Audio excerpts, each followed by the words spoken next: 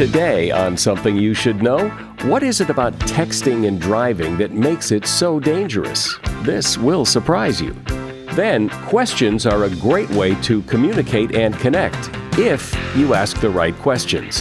One of the things that I use to measure whether a question is good or not is whether there is actually curiosity behind it. So you know you're asking a bad question when you don't really want to know the answer, right? That means it's not a very good question. Plus, when women stare at attractive men, what is it they're staring at exactly? And how the baggage from your past can get in your way today if you let it. My family was so full of drama and tragedy, I just kind of stayed under the radar. And it took a long time to think, wow, I've got something of worth to say. And I've got things to do in life that are important, at the very least to me. All this today on Something You Should Know. Something you should know. Fascinating intel, the world's top experts, and practical advice you can use in your life. Today, Something You Should Know with Mike Carruthers. Hi, welcome. If you've ever texted while you were driving, even though you're not supposed to, if you've ever done it, you know that it is incredibly distracting. But wait, there are plenty of other things that distract us when we drive that don't cause accidents like texting does. So what is it about texting that makes it so distracting? Well, a study at the University of Houston came up with some interesting answers.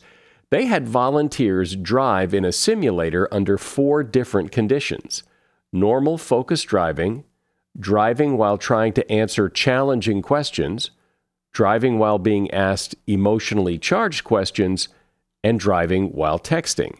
And what's so interesting about this is that in all cases except driving and texting, the volunteers were protected by this sixth sense that kept them safe. There's part of the brain called the anterior cingulate cortex, or ACC, and that's known to automatically intervene as an error corrector when there's a conflict. So when the driver's mind wanders, this sixth sense prevents them from veering off the road.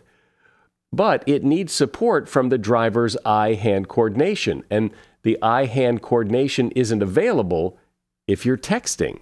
And that's what seems to make driving and texting so very, very dangerous. And that is something you should know. You navigate every day of your life by asking other people questions. Think about how many questions you ask people every day, from the simple, "Hey, how are you?" to asking for directions, or asking your boss for a raise, or asking very deep, thoughtful, probing questions. Of course, the purpose of asking any question is to get an answer. But the interesting thing is that the quality of the answer you get is directly related to the quality of the question you ask. Asking better questions will get you better answers, according to journalist Warren Berger, who has taken a deep dive into the research about questions. And he's written a book called The Book of Beautiful Questions, the powerful questions that will help you decide, create, connect, and lead. Hey, Warren. Hi, it's good to be here. So you have perhaps a deeper appreciation and understanding of the power of questions than most of us have. So how do you approach this topic? I've been studying it for a while now, and initially I came at it from the angle of a journalist. So I was asking a lot of questions. I was a reporter for newspapers for a long time. And, I thought of it as a tool for kind of eliciting information from people, which it is. That's a very valuable use of questioning. But over time, I started to study it as a subject and began to appreciate that it has there's so many great things that questioning does. Like, for instance, the questions you ask other people are really good for not only gathering information, but building relationships with other people. It's one of the best ways to engage with people. And then the other thing which I hadn't really thought about is the importance of the questions you ask yourself. Because when you kind of step back and ask yourself questions about your own life or what it is you're trying to do, it can really help you to think more deeply. When you ask questions about the world around you, like why does this thing work this way and why hasn't someone come up with a better X or Y? When you ask those kinds of questions, it can lead to innovation and change. So I just found it to be this really powerful force in our society, in our world, that is kind of underappreciated. Well, I suspect you're right, because as I said a moment ago, we don't really think about this as a topic. Questions are just, it's like walking. You put one foot in front of the other. If you need to know something, you ask a question. We don't think about the topic of questions, and yet how many of us know somebody who asks us really good questions, and we connect with that person and we like that person because they're asking us about what we think? And there's so much to this if you peel back the onion a bit. Yeah, absolutely. And it's a funny thing about questioning. Like, it's not that hard to do, but you have to pay attention to it. So, I mean, it's not hard to do in the sense that kids are great at it. We sort of instinctively know how to ask questions. But the problem is we sort of get out of the habit of asking questions. I mean, it's something we do a lot when we're younger, and then as we get older, we do it less and less. And the other thing we get into the habit of doing is asking really rote questions, kind of thoughtless questions like, how are you? What's up? And so we don't put a lot of thought or effort into our questioning. And the difference between asking someone a rote question, how was your day, as opposed to asking a little bit more of a specific question, what was the most interesting thing that happened to you today? Just by putting a little more specificity into questions, they become more powerful and more interesting to people. So I think that's kind of the thing to keep in mind about it, is that pay attention to it, pay attention to the questions you ask, because the way you ask them and the tone you ask them in, all those things are going to impact the way a person responds. Yeah, well, like you said, we ask questions like, "Hey, how's it going?" I don't really want to hear how it's going. No, especially I find myself. It's funny. I find myself giving talks in front of groups of people, and I'll say, "How is everyone this morning?" And then I realize that's the most ridiculous question, right? First of all, everyone is different. Everyone in the room is different. So it's like, we get into the habit of asking these sort of pointless questions. Bosses do this at work, and I talk to managers and executives a lot and say, don't go around and ask your people, how's it going, or, what's happening. Try to ask them individualized, specific questions, and you're going to get a much better feedback. I think that's so important because of those kinds of questions of everything okay, how's it going, what's going on. Well, if things aren't going well, do you really want to hear that? Do you really want me to tell you all the problems I'm having with this thing I'm working on? Or do you want me to just say, hey, things are great? That brings me to, one of the things that I use to measure whether a question is good or not is whether there is actually curiosity behind it. So you're asking a bad question when you don't really want to know the answer, right? That means it's not a very good question. Good questions have curiosity behind them, and the curiosity is apparent in the question. The person on the other end can see, wow, this person's really curious. They really want to know about me, or they want to know about something I'm doing. And we react a whole different way to curiosity than we do to, just people asking questions as a formality or asking questions. Another thing to watch out for, people ask questions as a form of like veiled criticism, like, what were you thinking? And it's like, you don't want to go there either. Like if you're going to really tap into the power of questions, a really good rule to keep in mind is that it's directly tied to curiosity. So if your questions are sort of being fed by curiosity, they will be much more powerful. Yeah, I think that's really important because a lot of times you can tell when someone's asking you a question, they're really just criticizing you. They're just, yeah, absolutely. It's like you said, it's a veiled way to throw out criticism when you don't really want to know the answer to the question, what were you thinking? This is something that bosses do all the time, and parents do it sometimes, and it really takes away the value of questioning if you're using it that way. Well, when you ask your kid who's running late, why are you late? Well, right. Well, he doesn't. What's he supposed to say? Answer that? Yeah, right. Right. A lot of questions don't have answers, and they're not meant to. They're meant to make a point, usually a negative, critical point, which doesn't typically help the conversation. Oh no, absolutely not. So, other than curiosity, how can people become better questioners? First of all, pay attention to the tone of your questions, because a lot of times we can be a little bit abrupt or aggressive in our tone when we're asking questions.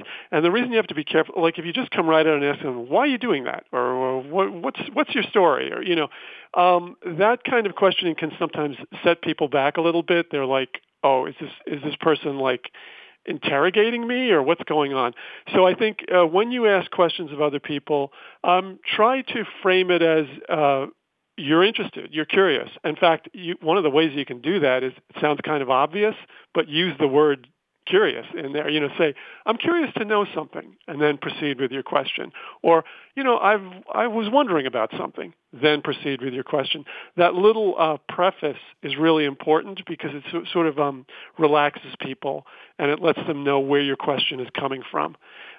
Sometimes what I also tell people is, if you're asking a question that's a little bit of a difficult question, and people, this gets as a big issue in the workplace. A lot of times people want to ask their manager something, and they're not sure if they should ask it.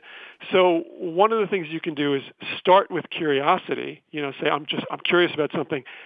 Ask the question, and then provide the rationale of why you are asking. Say, I'm curious about something.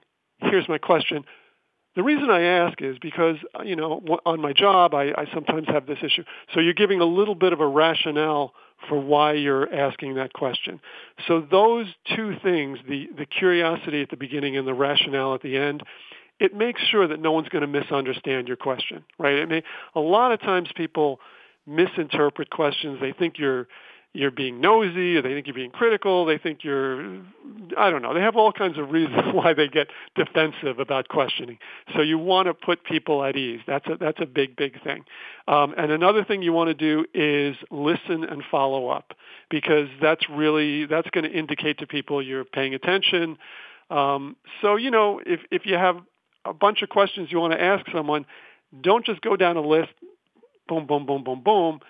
Ask a question, listen to what they're saying, and try to ask a follow-up question that goes a little deeper on something they just said. Oh, that's interesting. What can you tell me a little more about that? Or what do you mean by this? You just said this. I'm wondering what you mean by that. So that kind of follow-up questioning is really important.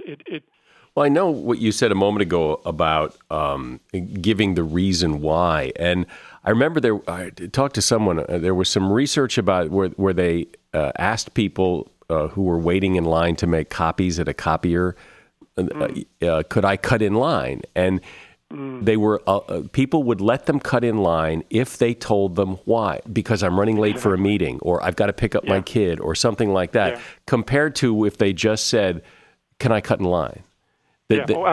Human beings like to know the reason behind it. Yeah, and that's true with questioning, and it's just one of those things. Questioning is confrontational, and that's one of the negative parts of it, or it can be seen as confrontational, and that's why people all the time are nervous about asking questions at work. Right? They don't want to seem like, oh, gee, if I ask questions, am I going to be stepping over the line? Am I going to be upsetting someone in some way? So don't use that as a reason not to ask questions.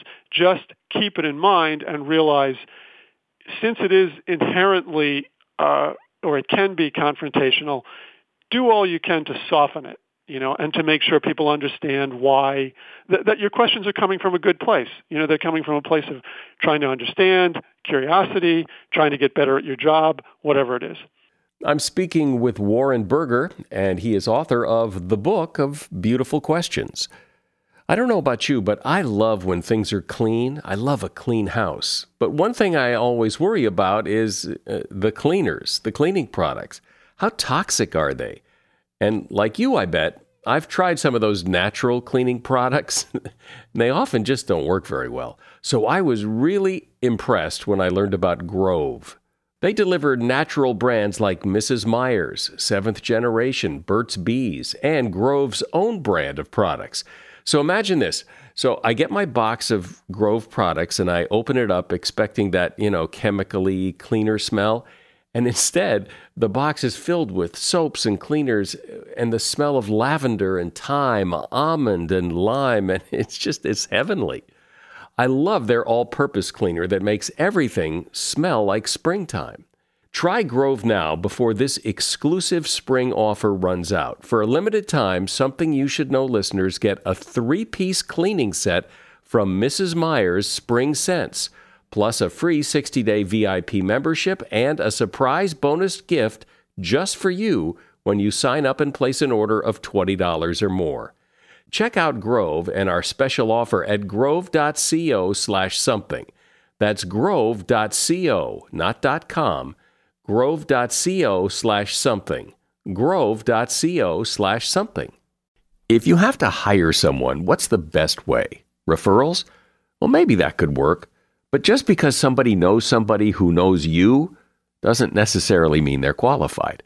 Or you could pull out that file of random resumes that came in during the last 6 months. Maybe there's somebody in there. Maybe. Now, if you're hiring, you need Indeed. Indeed is your matching and hiring platform with over 350 million global monthly visitors, according to Indeed data, and a matching engine that helps you find quality candidates fast. As a business owner, I've found that hiring the right people, there's just nothing more important. Don't leave it to chance or a referral or a random resume. Use Indeed. In the minute I've been talking to you, 23 hires were made on Indeed, according to Indeed data worldwide. Indeed's matching engine is constantly learning from your preferences. So the more you use Indeed, the better it gets. And listeners of this show will get a $75 sponsored job credit to get your jobs more visibility at Indeed.com/something. Just go to Indeed.com/something right now and support this show by saying you heard about Indeed on Something You Should Know. Indeed.com/something. Terms and conditions apply. Need to hire? Oh, you need Indeed. A shout out to Claritin for supporting this episode and providing us with samples. You see, for as long as I can remember, I have had to deal with seasonal allergies. Stuffy nose, watery eyes, the whole deal. And the worst for me is it messes up my sleep. I wake up because I can't breathe right. And during the day, if I'm working and I'm all stuffed up, then my voice sounds weird, and this is how I make my living. Luckily, for those of us who live with the symptoms of allergies, we can live Claritin Clear with Claritin D. I use it, and if you struggle with allergies, you should too. Designed for serious allergy sufferers, Claritin D has 2 powerful ingredients in just one pill that relieve your allergy symptoms and decongest your nose so you can breathe better. I've been using Claritin D for years because, it takes care of the problem. Ready to live as if you don't have allergies? It's time to live Claritin Clear. Fast and powerful relief is just a quick trip away. Find Claritin D at the pharmacy counter. Ask for Claritin D at your local pharmacy counter. You don't even need a prescription. Go to Claritin.com right now for a discount so you can live Claritin Clear. Use as directed. So, Warren, I understand the case you're making that questions can really make a difference in a conversation, but I've also been in conversations with people where, it's enough with the questions. You're asking too many questions. You're being too nosy. And I've had people ask me things like, when I first meet them, what are you passionate about? And sometimes I think, and maybe it has to do with the way they ask the question, but sometimes I think, wait, I don't know you well enough to share my passions, that asking me that, it's a little too much too soon. Really? Okay. Well, I mean, I've had really good reactions to that question because I find that people even though they may not know you very well, they want to talk about what they're interested in. They want to talk about their passions. Yeah, you're right. Yeah, I guess you're right. There doesn't have to be a deep connection to, in fact, a lot of people talk about the fact that we're often afraid to dive into the deep end when we're early in relationships with people, we kind of hang around the shallow end of the pool, if you know what I mean, because we feel like, I don't know this person well enough to start talking about, what's going on in our lives, what we care about. But, there's an argument to be made that it's okay to go into the deep end fairly quickly with people, because that's when you'll either click or not. You'll discover that there are common interests or not. And, if there aren't, there aren't. But that's where you may, just in your first meeting with someone, discover that this is really, this is a kindred soul. This is someone that really is on the same wavelength as you, and that could lead to good things. So I tend to be of the school of thought that says don't waste a lot of time on shallow questions when you're getting to know people. It doesn't really get you anywhere. If you want to do the perfunctory "how are you" at the beginning, okay, but try to move towards something a little more substantive early on, because there's not a lot of risk there, and I think you may open up something. You may open up something interesting. There does seem to be a line, though, there that too much too soon. It can be. Yeah, you got to be careful. That's my philosophy is go for it, and I'm sure it can backfire sometimes. Again, it's all about how you do it. It's all about the tone. If you sense that someone is maybe feeling you're coming on too strong, you might want to dial it back a little bit. But I'll tell you, I find people are hungry for someone to ask them about their passions and their interests. They really are. And because they don't know what to talk about otherwise, but if you give them the opportunity to talk about something they know about, something they're interested in, something they really care about, they'll dive right in. And it can be a really good way to almost bring out the best in someone, So I'm a big believer in that. That's probably really good advice for when you're breaking the ice, when you meet people. But I wonder how things are different with the people we interact with every day, where we're perhaps not quite so thoughtful about how we approach this. Yeah, that's an interesting thing too. I mean, because what I find is with the people we know really well, we stop asking questions too, because we feel like we know it all already, right? Or we feel like, it wouldn't make sense for me to ask my wife, something about what are you really passionate about right now, or what are you really interested in right now, because I'm supposed to know that, But the fact is, we don't know a lot of times what's going on in someone's life and their minds, and it doesn't hurt to give them that opportunity to express it. Even the people we're close to, I think we need to ask them more questions than we do. And I think we need to ask them questions about, what's on your job, what's really going on, what are you excited about right now, what are you having a problem with right now, what's on your mind, We need to give people a chance to sort of talk about that stuff, including the people who are close to us, because a lot of times they don't have any outlet for that. And if you don't give them an outlet, and you're close to them, you're a good friend, or you're a spouse or a relative or something, if you're not going to give them an outlet, then who will? So I think it's really valuable to do that even with the people we're close to. Since you've been researching this, are there any other things that surprised you in looking at the research and learning about this topic that seem maybe counterintuitive, or that people perhaps don't know? Yeah, there's a bunch of things. I mean, I'm just always surprised that questions are more powerful than statements. What I mean by that is, there's evidence to suggest. And it's counterintuitive, because we think statements are powerful, right? We think a person who comes out and makes a strong statement is powerful, and that's what's going to convince people, and that's what's going to have the most effect. In fact, questions can be more powerful, because what they do is, if you're trying to persuade someone of something, better to invite them to think about it than to try to tell them what to think. The famous one is, in a political campaign years ago, I believe it was Reagan who asked, the question. He got people to ask themselves the question, are you better off now than you were 4 years ago? And what he was doing there is getting us to think about, am I better off? Do I want to make a change? As opposed to him saying, you are worse off now than you were 4 years ago. If he makes that statement that way, they might be skeptical about it, right? But when he gets them to think about it themselves, it can be more powerful. So that's what surprises me, the ways that questioning can have a more persuasive effect and they can be more powerful than statements. Another interesting example I'll give you is, this one really fascinated me. Something like New Year's resolutions, right? So we all do our resolutions as a statement, to ourselves, or we write it down or whatever. But we say, I'm going to lose 10 pounds this year, and it's a statement. So there was some research done out of, I think it was the University of Chicago or somewhere in Illinois, University of Illinois. They did some great research that looked into what happens when, instead of making a statement about what you're going to do, you ask it to yourself as a question.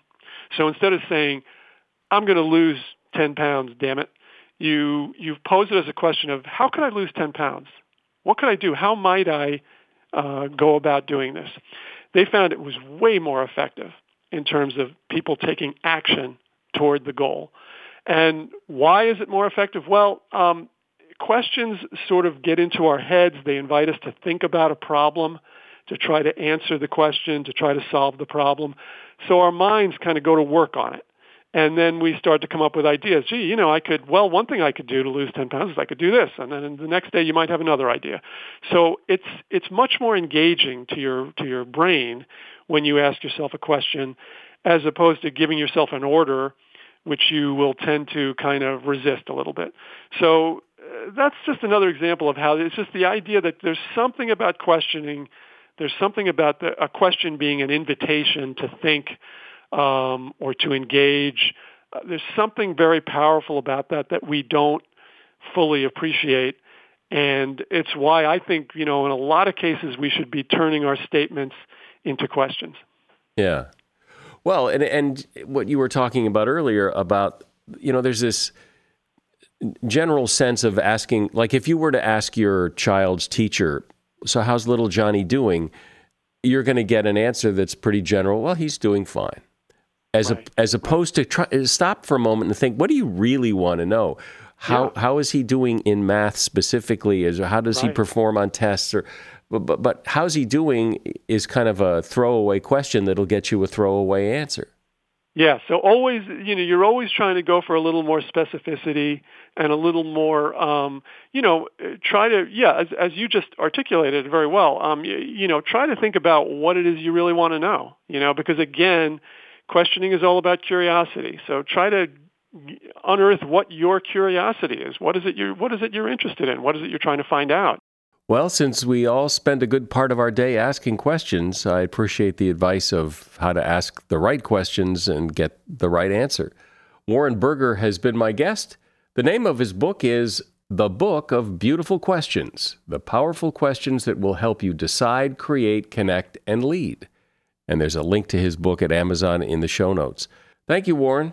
Okay, that's great. It was really great talking to you, Mike.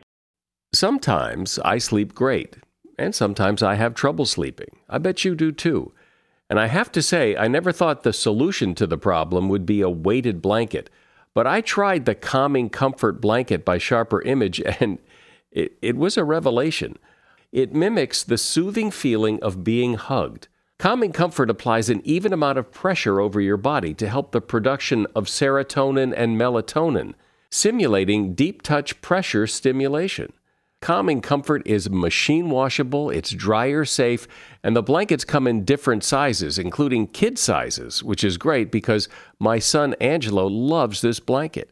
The Calming Comfort weighted blanket comes with a 90-day anxiety-free, stress-free, best night's sleep of your life guarantee from Sharper Image. Right now, just for Something You Should Know listeners, go to calmingcomfortblanket.com, use the promo code SOMETHING15 at checkout to receive $15 off the displayed price. Again, that's calmingcomfortblanket.com, promo code SOMETHING15, that's SOMETHING15. And because you can't put a price on a great night's sleep, go online now at calmingcomfortblanket.com and use promo code SOMETHING15 for your special discount today. As a listener to Something You Should Know, I can only assume that you are someone who likes to learn about new and interesting things and bring more knowledge to work for you in your everyday life. I mean, that's kind of what Something You Should Know is all about. And so I want to invite you to listen to another podcast called TED Talks Daily. Now, you know about TED Talks, right? Many of the guests on Something You Should Know have done TED Talks. Well, you see, TED Talks Daily is a podcast that brings you a new TED Talk every weekday in less than 15 minutes. Join host Elise Hu. She goes beyond the headlines, so you can hear about the big ideas shaping our future. Learn about things like sustainable fashion, embracing your entrepreneurial spirit, the future of robotics, and so much more. Like I said, if you like this podcast, Something You Should Know, I'm pretty sure you're going to like TED Talks Daily. And you get TED Talks Daily wherever you get your podcasts. Everybody has baggage, and that is seldom said in a good way. We carry our baggage from our family and our childhood into our adult life, and if you let it, that baggage can really get in the way. So let's take a look at your baggage and see what it's doing and maybe how you can lose some of it. My guest is Libby Gill. She's the head of her own executive coaching firm. She is the former head of communications and public relations for Sony, Universal, and Turner Broadcasting. She's an international speaker, a best-selling author, and one of her books is called Traveling Hopefully: How to Lose Your Family Baggage and Jumpstart Your Life. Hey, Libby, welcome. Thanks, Mike. I'm happy to be here. So it seems to me that some people have a lot more baggage than others, that their past weighs heavier on them than on other people. So talk about what this baggage is that we all carry around. Well, it's funny. The further you go in life, the older you get. I think the baggage changes as you change. But when I wrote this book, Traveling Hopefully, it was about family baggage. It was about letting the events of your past define who you were in the present. A lot of tragedies and traumas in my past that I think even once I was past them had shaped my identity and even my self-perception to some extent. And I wanted to put that in the rearview mirror. So how does that work? Why is it that things that have happened in our past, we have trouble shaking, that they do frame who we are? There's a lot of science about that, in fact, and as my studies over the years as a writer have included some of that. And there's one interesting thing called fear memory consolidation. The social scientists call it. And it basically says when you have some fear or trauma and you experience that at some point, you get past it, but you remember it. And if you're in an experience that somehow evokes that memory, that you're calling up not the original incident that caused that, oh my gosh, what am I going to do, kind of fight or flight response, but you call up the memory of that. And so each time as that memory, it gets reinforced, and you are essentially remembering the memory of the memory of the memory. So what was initially a negative incident it looms much larger as life goes on. If you don't take it, sort of drill it down and say, okay, I'm not part of this anymore. I reject this. So there are a lot of reasons we sort of cling to those things. Well, I guess it's hard not to, because, I mean, we are the result of our experiences, and those are some of our experiences. But it does seem that there's a lot of that negative, oh, you're just like your mother kind of stuff that and no one ever says that in a good way. No, or, what comes up, and it can be from a past marriage, family, workplace event, whatever it is that sticks with you. And we tend to embrace the negative much more easily than we do the positive. And people dredged up things, a 40-year-old who said, well, I never graduated from college. Or a woman who was this highly successful entrepreneur who said, I was always bad at math. That's what my dad said. Your brother's so much smarter. You're so bad at math. And years later, with the spreadsheet and the net worth to prove her otherwise, she still had that kind of lingering feeling. And a lot of us do have that thing sort of hovering in the periphery of our brains, and you really have to shed some light on it in order to exorcise it. Yeah, well, that's interesting that example of someone who had those beliefs had objective proof that they weren't true, but believed them anyway. Right, exactly. And it was the same for me. I mean, I grew up in a house with mental illness and suicide and alcoholism. And, my family was so full of drama and tragedy, I just kind of stayed under the radar and came away. By the time I was in my 20s, I put myself through college waiting tables. I was the fourth of 6 kids. They more or less forgotten about me by then. And, I did okay. I went to a state school. I graduated. I got a job. I did all the stuff you're supposed to. But I kept myself very behind the scenes and very small because I had this underlying belief. I really, my thoughts and my dreams and my plans don't carry much weight. There's not much value there. And it took a long time to think, wow, I've got something of worth to say. And I've got things to do in life that are important, at the very least to me. And those things, I meet people who've gone through a lot of real traumas like I had. And a number of us think, it set us back about 10 years.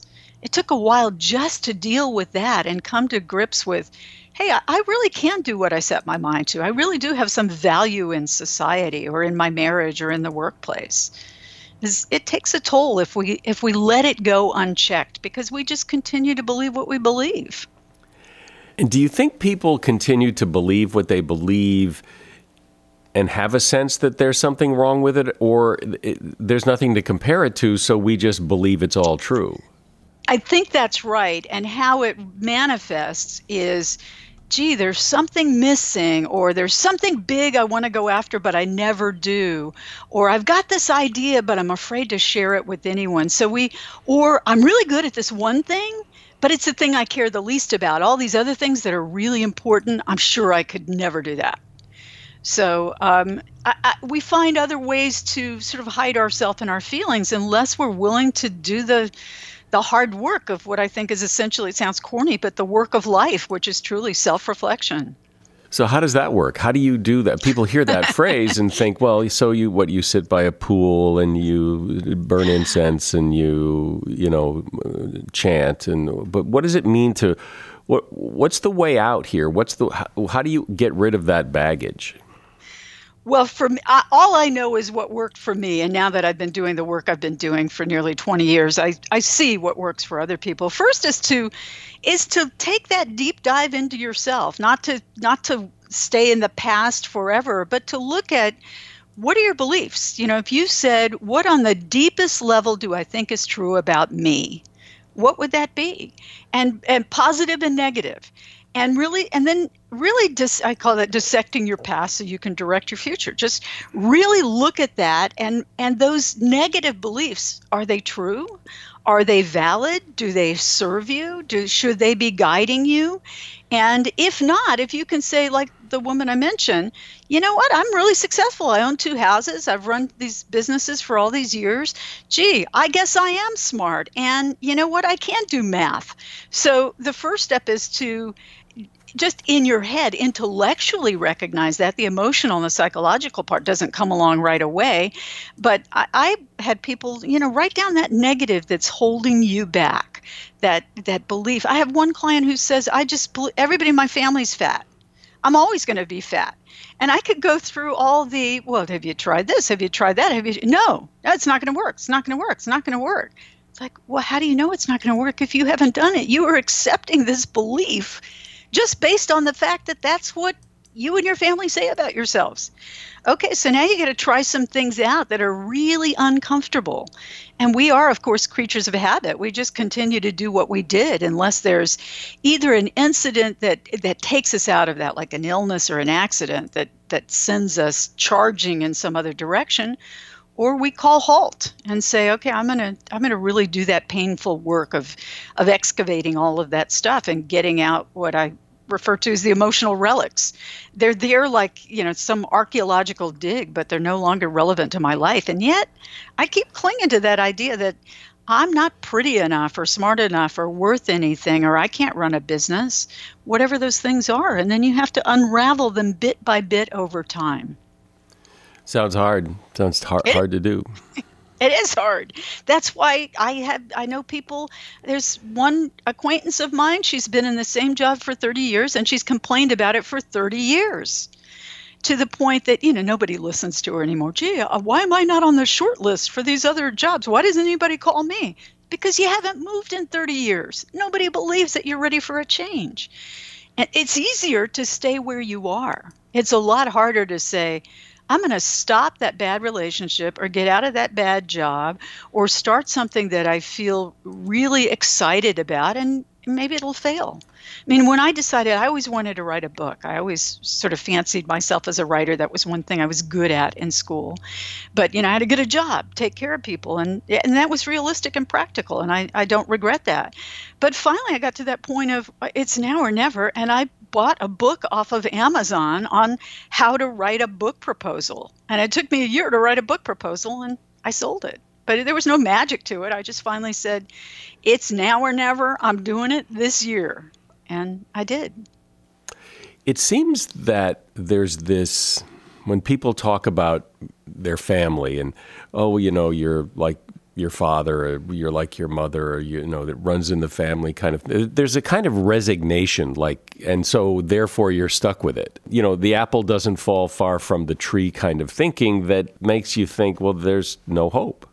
That's an easy way out, isn't it? And you can be, it's those, what was the hushed belligerents or the people that live that life of sort of quiet, they've given into it. Yeah, quiet resignation. And that's easier in a lot of ways. And it's being sort of comfortable. And if you're comfortable with that, you're going to stay with that unless you find some greater passion that's going to pull you out of the fear, or your life comes crashing to a halt, which frankly is when most people change their lives. A spouse dies, they get divorced, something tragic happens, and they've got to regroup and say, wow, I can't do that any longer. I better figure out a new path. That's the hard way to do it. I mean, who wants that to happen? It's much easier to say, well, maybe it's not easier, but to me, it's much more enjoyable and pleasurable to say, hey, I've always wanted to do this. Why not give it a try? I have a colleague who decided she was going to up and go around the world with her 2 young children and her husband. And they're on now, I get the occasional WhatsApp message, they're on country number 3. That sounds really hard to do. But she said, we're doing it. And they did. And they are. So it's the perseverance, it's the conviction of your heart and your gut. And it does take some courage and strength. It does take some courage and strength, because I'm sure there's so many people who think about making a change, of trying something new, of doing something different, and think, yeah, but what if that goes wrong too? Well, it depends where you set the bar for failure. And for me, failure is you just didn't learn anything. So I set the bar really low. If I do something and it doesn't work and I didn't learn anything, that's a problem. If I do something and it absolutely tanks and I get it, that goes in the plus column for me. I mean, that's just what I've decided to do. I'll try it. And, I'm not a famous writer, executive coach, but I've built a career that's lasted me 20 years on my own, based on my own talents and skills and how I want to spend my time. And to me, there are plenty of people who are a lot richer, probably a lot smarter, more well-known, and I'm kind of okay with that.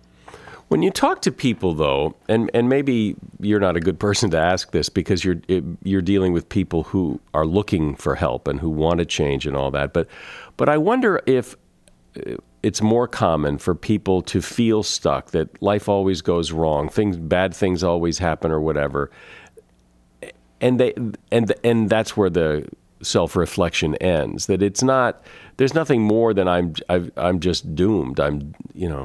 So therefore there's nothing to do except wait out life until it's over. Yeah, right. And what kind of choice is that? But I tend to have people who come to me who aren't necessarily supercharged about where to go next.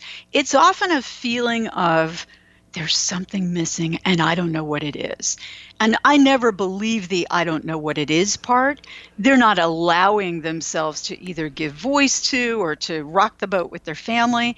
And I'll tell you about one woman who was very high level partner in a law firm, very successful. She could have done that forever.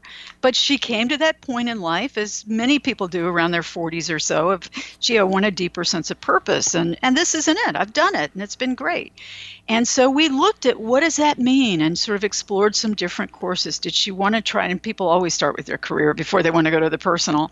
And, gee, do I want to be an attorney in another firm? Should I just make a move? We ruled that out after a few conversations about why start all over to do exactly the same thing. Well, gee, let me try this. Do I want to be an entrepreneur? No, I can't. I don't have the stomach for that. Well, maybe I can be a public servant. And after lots of things that seemed completely unrelated, like getting her to join a running club and go on a couple of dates and things that made her just try something new and different and scary, and she found out the world was not going to fall apart around her when she did those things. They were fine. She decided, okay, a friend, and I put her on a very, very precise exploratory kind of path, and somebody said, hey, there's a seat open for a judge. Would you run for it? And she was, of course, scared to death, but she decided she'd give it a try, and we talked it through, and that's what I do. And it's like, hey, you're going to have to tell your firm that you're doing this. You're going to have to go out and collect signatures, and it may not work. Are you willing to take that risk? And after a lot of times of trying these other risks, she said, yeah. And she did, and she didn't win.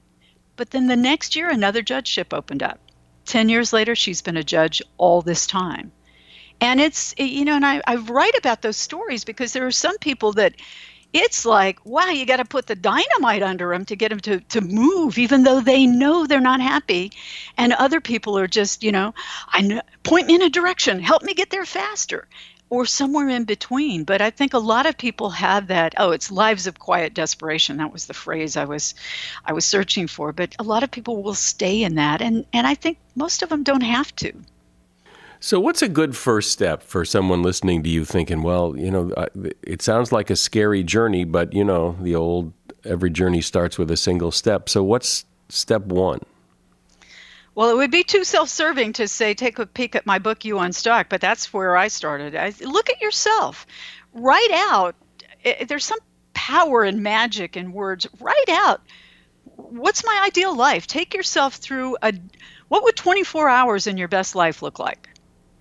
And just write it down in a little journal. I mean, for years when I was trying to figure all this stuff out, and I wouldn't say I'm completely there, but I'm a lot further along than I was back then, I bought those little speckled composition books, that you buy for $1 at Target or Walgreens. And I would just sort of journal, and then I would give myself exercises. And that's really what's in this book. The exercises that I use to get me through is start there. What does a great day look like? Are you in your job that you're in now? Are you in your marriage? Are you alone? Are you with children or grandchildren? I mean, how are you spending your day? Who's around? What are your surroundings like?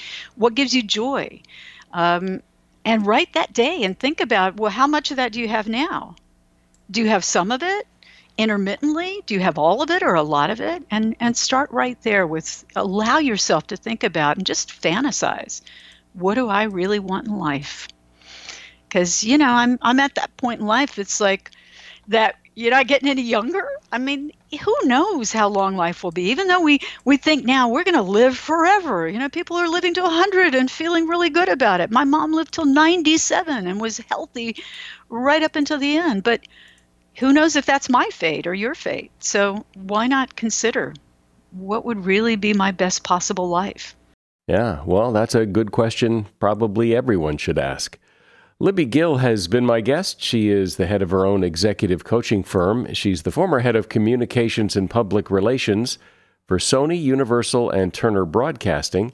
And she's author of a couple of books, including Traveling Hopefully, How to Lose Your Family Baggage and Jumpstart Your Life. You'll find a link to her book in the show notes. Thanks, Libby. Thank you, Mike. Men have often been criticized for staring at attractive women, but women check out men too. What makes women stare at men? Well, it's been studied, and here's what was found as reported in Women's Health magazine. On the beach, when you're in a bathing suit, women notice a man's abs, face, shoulders, and biceps, in that order. Abs, face, shoulders, and biceps. On the street, the first thing they notice is your eyes, followed by your smile, your height, hands, and your overall style. But the one trait that seems to trump all others is confidence. Any man who projects confidence appears instantly more attractive. And that is something you should know. One thing we know about the audience for this podcast is it continues to grow, and it grows primarily from word of mouth, people like you telling your friends. So please share this podcast with someone you know. I'm Mike Carruthers. Thanks for listening today to Something You Should Know. The Bigger Pockets portfolio of podcasts are worthy of your investment. We're having a real conversation as real estate investors. New episodes available every day. It's important to buy where it makes money and not necessarily where you want to travel to. Bigger Pockets, On the Market, Rookie Real Estate, or Money Podcast. The purpose of flipping is to create more cash so then you can reinvest into other types of properties. The Bigger Pockets Podcast, on YouTube or wherever you listen.